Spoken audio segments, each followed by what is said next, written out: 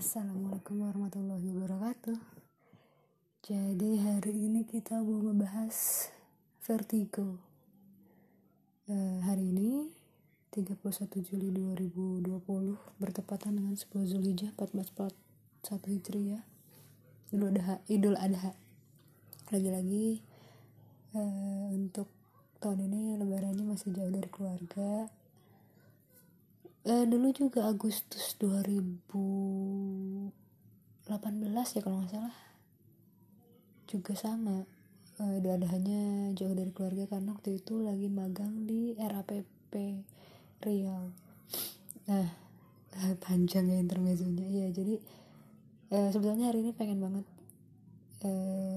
ikut sholat, tapi ternyata lagi halangan. Terus pengen bangun pagi, pengen berbusana sebaik-baik mungkin, terus kumpul sama teman-teman kos.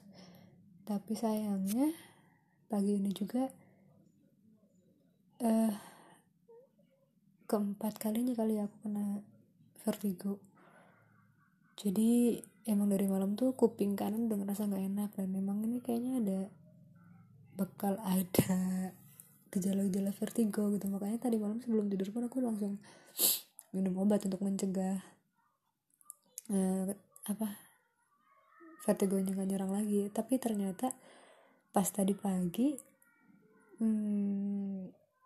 alhamdulillah dapet vertigo pas bangun, pas pusing dan posisi handphone mati. Jadi panik karena harus turun dari kasur yang agak tinggi, terus harus ngecas juga yang kabelnya pendek, terus balik lagi ke kasur. Dan udah agak parah sih, maksudnya beberapa hari yang lalu juga ada serangan juga vertigo, tapi under control lah.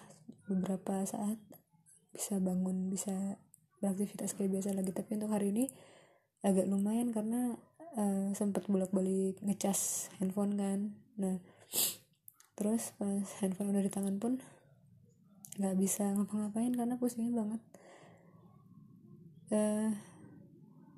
sampai muntah sih yang ini, sampai nggak sanggup muntah di kasur juga nggak sanggup. Akhirnya minta tolong temen kamar sebelah untuk masuk ke kamar aku, dan sayang sekali kunci pintu aku masih kelok, masih dikunci. Jadi aku minta tolong temenku naik ke jendela kamarku, terus aku minta tolong temenku ambilin kresek dan nyalain lampu dan bukain pintu. Berapa jam tadi ya, 7:30.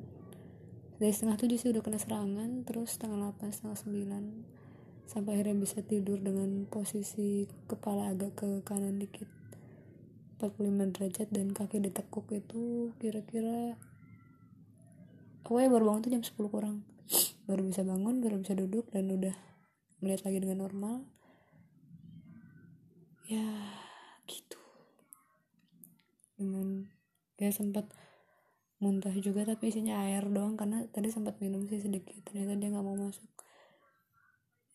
Ini serangan keempat. Yang pertama kali itu waktu ikut Jogja Heritage Walk, waktu itu dalam keadaan sehat, seger bugar, bisa ke Prambanan. Salahnya memang waktu itu nggak makan dulu, nggak sarapan, nggak minum gitu kan, tapi langsung jalan kira-kira 5 kilo. Pulangnya juga sehat, mukanya seger juga. Nyampe ke kosan, rencananya tidur untuk istirahat, habis udah call sama orang rumah, pas bangun parah banget. Serangan yang pertama itu parah banget karena kan kaget kali ya tubuhnya juga gitu. Nah terus waktu itu juga residunya agak lama, beberapa hari kemudian juga masih kerasa pusing. Terus minta tolong ditemenin sama teman kosan untuk berobat, dapat obat, dan waktu itu juga sampai muntah yang parah sih kalau waktu itu.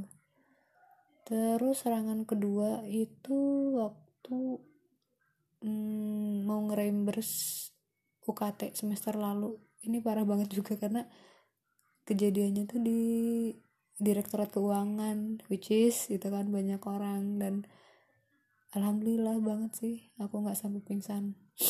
Jadi dalam posisi udah beraktivitas paginya, makan juga udah bagus, minum juga udah bagus, entah kenapa tiba-tiba pas lagi nunggu surat-surat diproses, lagi berdiri ya tiba-tiba pusing. Biasanya diawali dengan kuping yang pengang sih, pusing terus mundur untuk masih bisa duduk, merem untuk sesaat, dan itu parah karena terasa kesemutan dan dingin luar biasa di muka, tepat di wajah. Terus mungkin 15 menit kali ya untuk menetralisir perasaan gak enak itu. Terus ya udah, akhirnya bisa beraktivitas lagi, bisa makan mie ayam seudahnya. Udah. Terus beberapa hari yang lalu, 2-3 hari yang lalu itu sama pas bangun tidur juga tiba-tiba pusing gitu.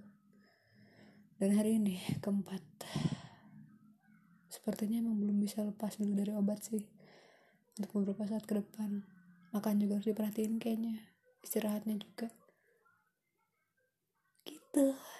Jadi untuk siapapun yang ngedengerin podcast ini, jaga kesehatan baik-baik dan nggak usah ngerasa sok kuat. Emang di saat lo ngerasa nggak bisa sendiri ngehandle sakit yang lo rasain, ya nggak usah malu, nggak usah nggak enakan untuk minta tolong orang lain gitu. Sehat semua ya. Assalamualaikum.